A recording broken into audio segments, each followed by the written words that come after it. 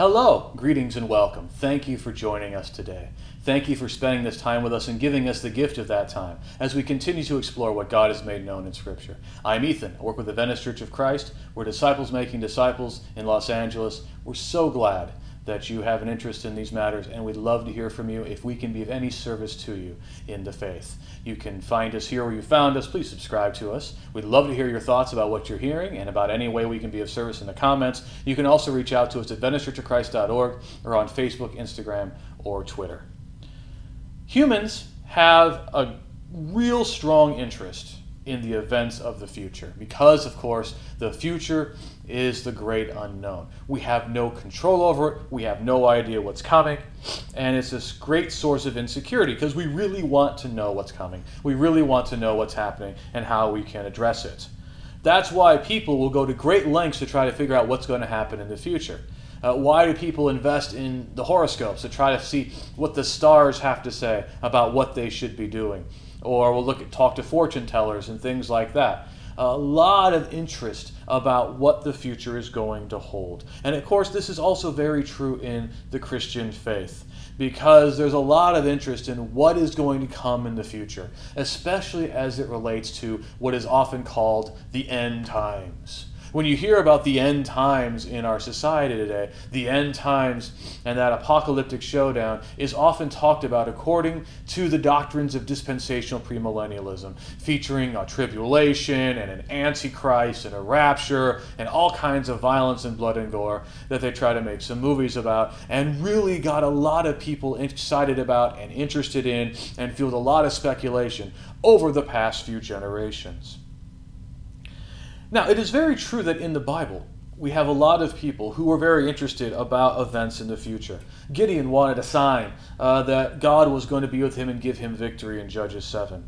Prophets were sent to Israel and warned them in the name of God that if they didn't change, disasters were going to happen, or these things were going to take place among the nations. Israel didn't like what they heard. Israel didn't want it to be that way, but they recognized that prophets had been in their midst when it all came to pass as the prophets had warned them. In the New Testament, we see that this is a very abiding concern, that the Thessalonians especially were very concerned about the future and when the Lord was going to return and what that would mean for them and for their fellow Christians. And so in all of the speculation that we see going on all around us all the time about the future, what does the Bible have to say to us about maybe our own time even, or the future? What can we know about what's going to happen, how things are going to go down? Or are we forsaken? Are we beyond the pale of what was revealed in Scripture so that Scripture is only an imperfect guide for us in this current era? We'd like to say with confidence that God has not forsaken or abandoned us, that His eternal purpose in Christ continues. He continues to actively sustain and support the creation. Jesus is still Lord. And in fact, according to what He has made known, we are in the end times. So how are we in the end times, in these last days? And what should we be expecting in these last days before the Lord returns? We are in the end times because the way that the end times ends up getting framed has been so terribly warped by those dispensational premillennialist views. Dispensational premillennialism is a 200-year-old line of thinking that was very popular in a lot of evangelical circles that really diminished the role of the church and looked forward to the fulfillment of a lot of the prophecies of the Old Testament exactly the way the Jews of Jesus' time were expecting them to be fulfilled, and they found their hopes frustrated. In Hebrews 1 and verse 2, the Hebrews author tells us that in these last days God has spoken to us by His Son, whom He appointed the heir of all things, through whom also He created the world. So why do we say that we are in the end times? It is not because we are in a 7-year period waiting for a rapture and or an antichrist to come up and the temple to be rebuilt and defiled and a great tribulation and then a millennial judgment and reign of Christ, like we can see in dispensational premillennialism, but the recognition that Jesus lived, He died, and He is raised again in power. The death that he died to never die again. The whole point of what Paul says in Romans 6 and the Hebrews author in Hebrews 7 through 9 is that Jesus doesn't have to keep coming back, doesn't have to keep suffering, doesn't have to keep dying. He did that once for all. And that now he reigns in heaven. And he will continue to reign in heaven until he returns. And we have no reason to expect any further revelation on the matter, because all that we would know about Christ has been made known by those who lived with him and bore witness to him, the apostles and their associates, and what has been recorded in the New Testament. What more can be added to that? Because none of us have seen Jesus in the flesh. None of us have experienced the word of life, as John did, for instance, in 1 John chapter 1. The period inaugurated with Jesus' ascension and the beginning of the proclamation of the kingdom will endure until he returns. That was the whole spirit of the message, that as you have seen the Lord Jesus ascend, he will descend in the very same way. That everything will continue until he returns. And that is how we are in the end times. We are in that time between the Lord's ascension and the Lord's return, and have no expectation that there's going to be further revelation that would be added onto any of this, because it has already been done, and the kingdom continues to exist to glorify God in Christ. However, the apostles did want to give notice to the Christians of their own time what were the kinds of things that were going to happen as time would go on. A lot of people, even in scholarship, want to tell you that all these early Christians thought Jesus was going to return in a generation. And we certainly see evidence. There are a lot of Christians who did have that kind of expectation. But the apostles always tempered that expectation. The apostles were convinced the Lord was going to return. They knew he was going to return in a time in a way that was not expected. But they would tell their second generation Christians, or third generation Christians, the ones who continue to preach and teach the gospel, that there were certain tendencies that were going to be manifest in the latter days, in the last days, in the last times. And it's very instructive to see what they have to say about such things. So, for instance, in 2 Thessalonians chapter 2, Paul is writing to the Thessalonian Christians. They've been disturbed because they've received word that Jesus already returned. They are really afraid they missed it. And Paul's saying, do not be disturbed in this way. You will know when the Lord returns that there was this man of lawlessness who had this power of lawlessness that was going to be at work, and that there was going to be some believers who would fall away. This entity, this power of lawlessness, was already at work when Paul was writing back in the late 40s or 50s of this era.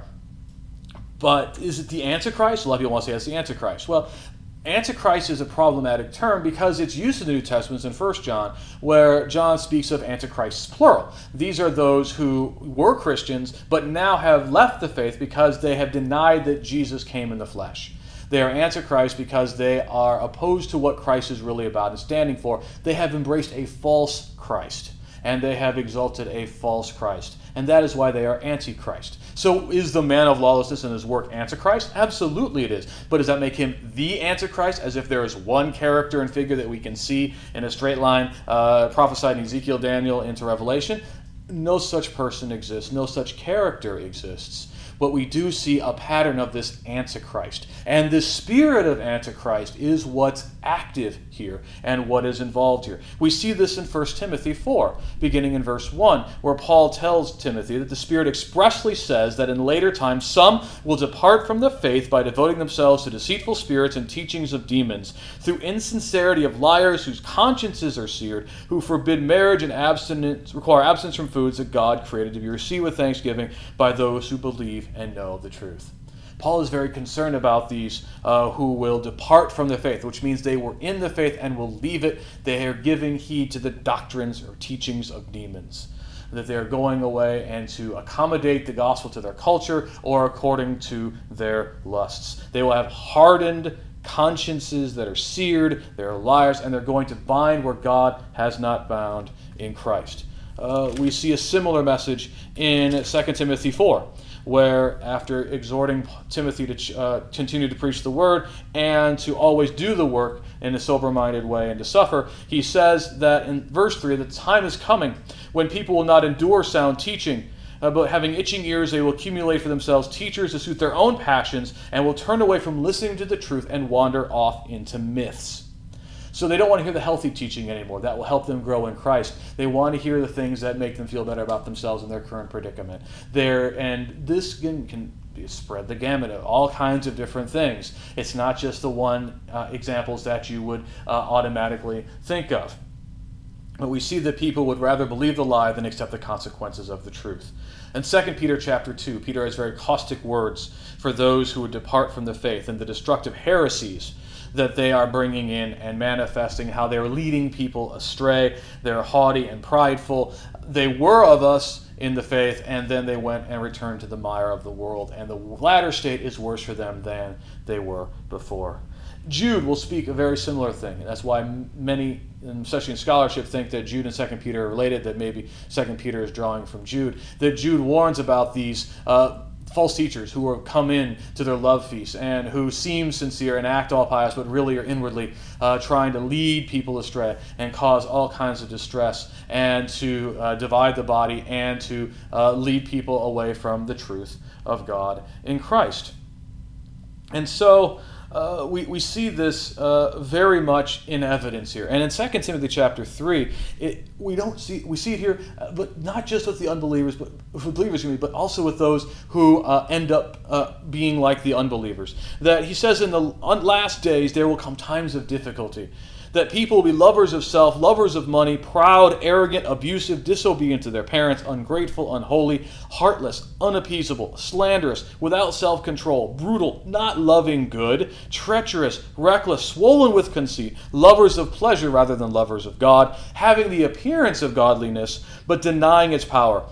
Avoid such people, for among them are those who creep into households and capture weak women, but burdened by sins and led astray by various passions, always learning and never able to arrive at a knowledge of the truth. Just as Jannes and Jambres opposed Moses, so these men also oppose the truth, men corrupted in mind and disqualified regarding the faith. But they will not get very far, for their folly will be plain to all, as was that of those two men.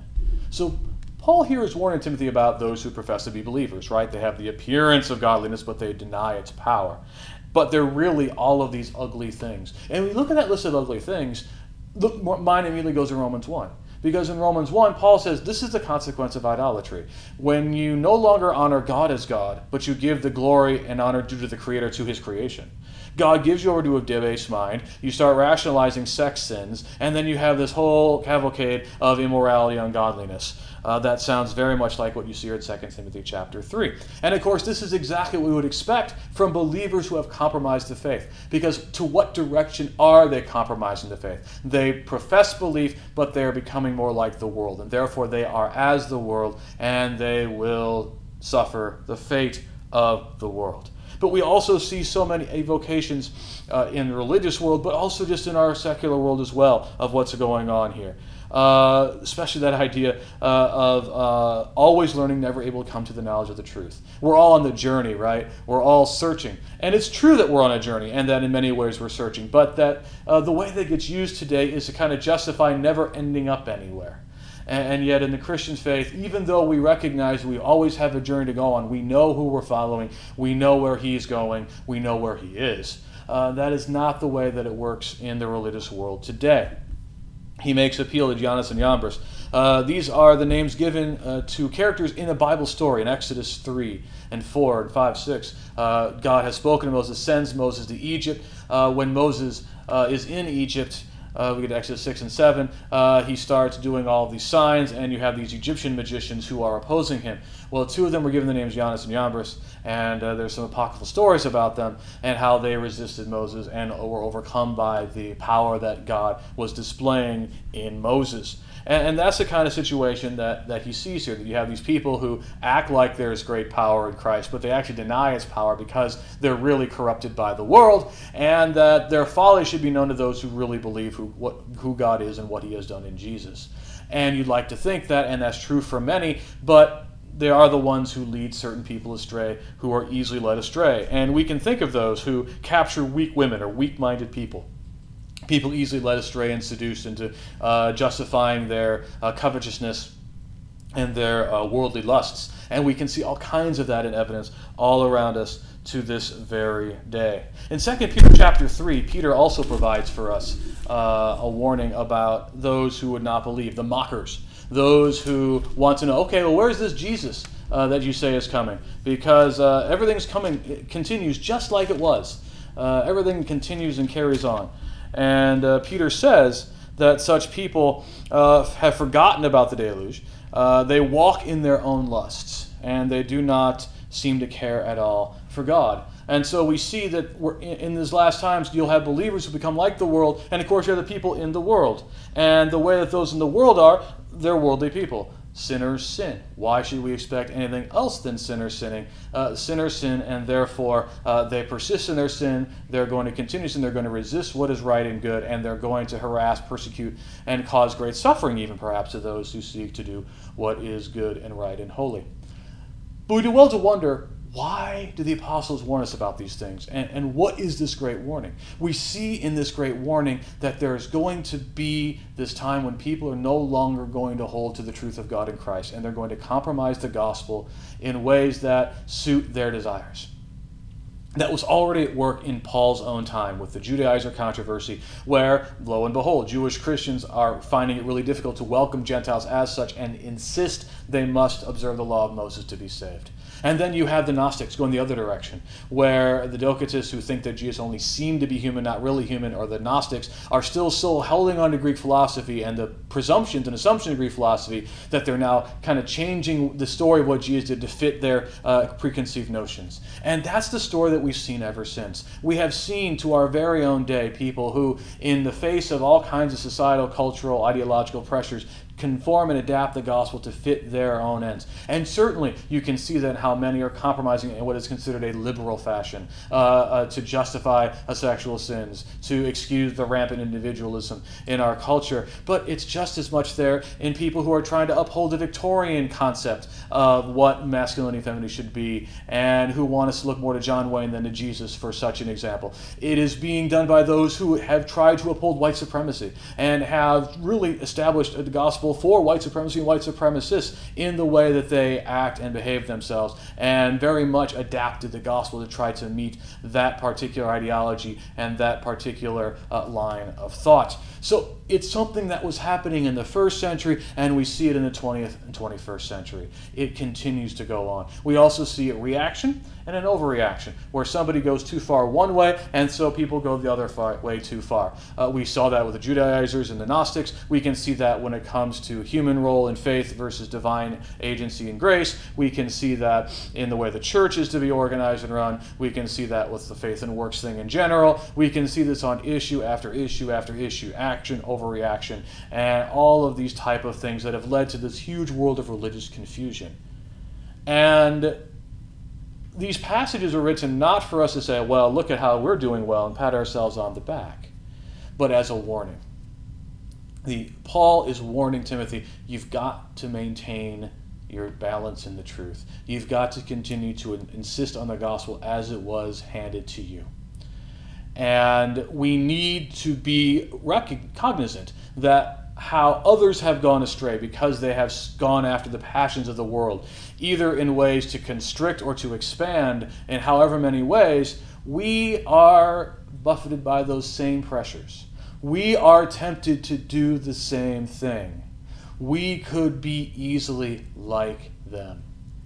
And so it is not for us to go and just point fingers at everybody else while we miss the log that is in our own eye. We need to consider ourselves. How might we be accommodating the gospel of Christ to our particular societal customs or cultural ideas, which may be the current cultural ideas, or it might be the previous status quo of culture's ideas. Where are we offended by the gospel according to what we like to think and feel? Where are those points where we are easily tempted to want to have people come and tell us what we want to hear as opposed to those healthy teachings in Christ?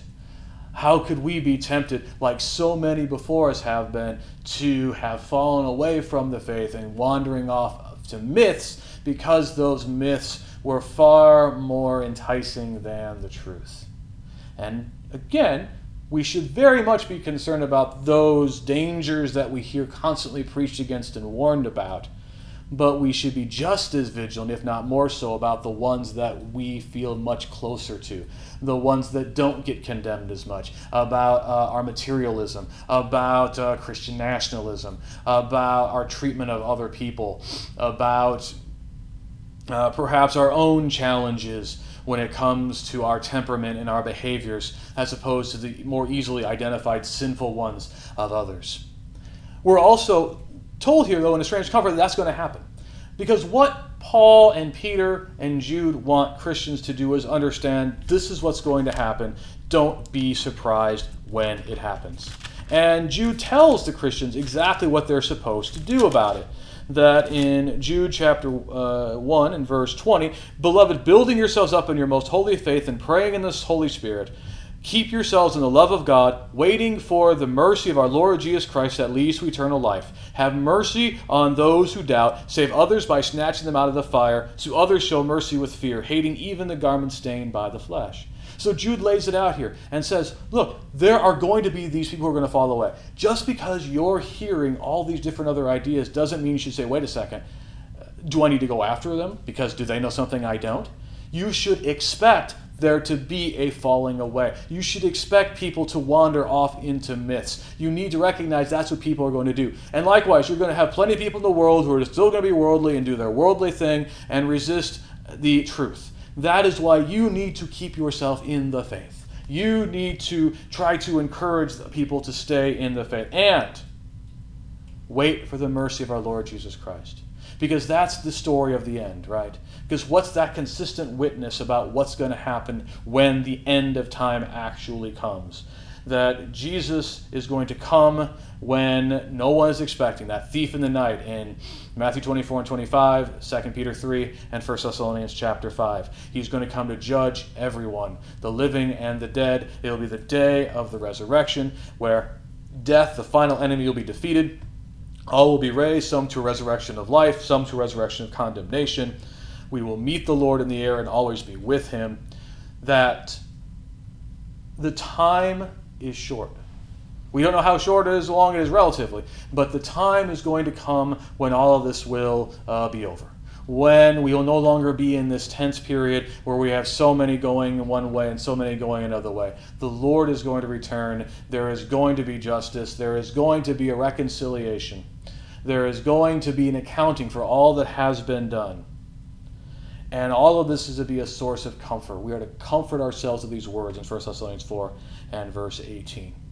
Because while we're still here, we're in the last days. And in the last days, the portrayal that we see here in the New Testament, the last days, was certainly true of that second, third generation of Christians, and it's just as true today. We see people wandering off into myths all the time, heaping up teachers to teach what they want to hear, people who've heard doctrines of demons and given assent to them, many who want to restrict what God has not restricted, and others who want to open up what God has bound.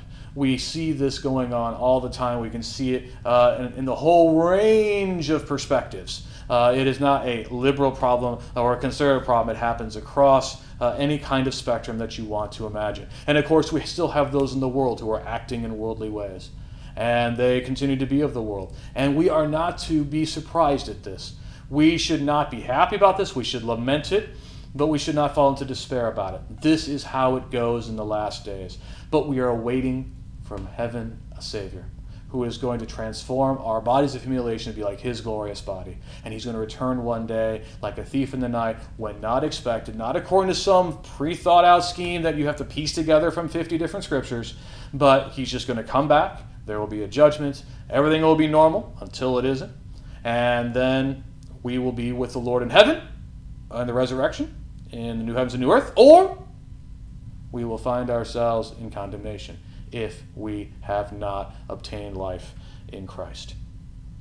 That is why it's so important to understand that we are living in the end times. We are living in the last days. And this should lead us to faith and repentance and preparation, because we do not know when this is all going to go down. You can't trust, well, we've got this to happen and this to happen, this to happen. He could come back at any time, and he will catch many people unaware and unprepared. So let us all be prepared.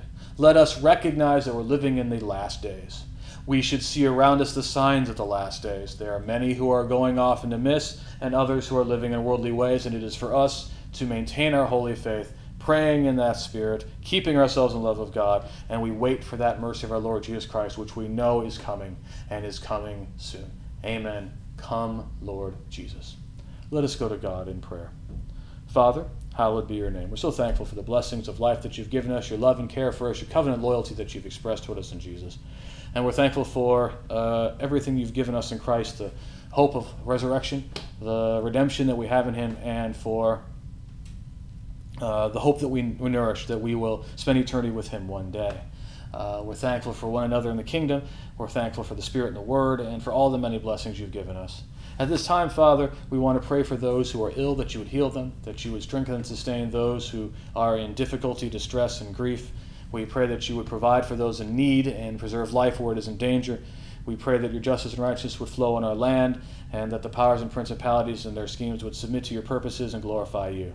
We pray, Father, for the return of your Son, the Lord Jesus. We understand that we are in these last days.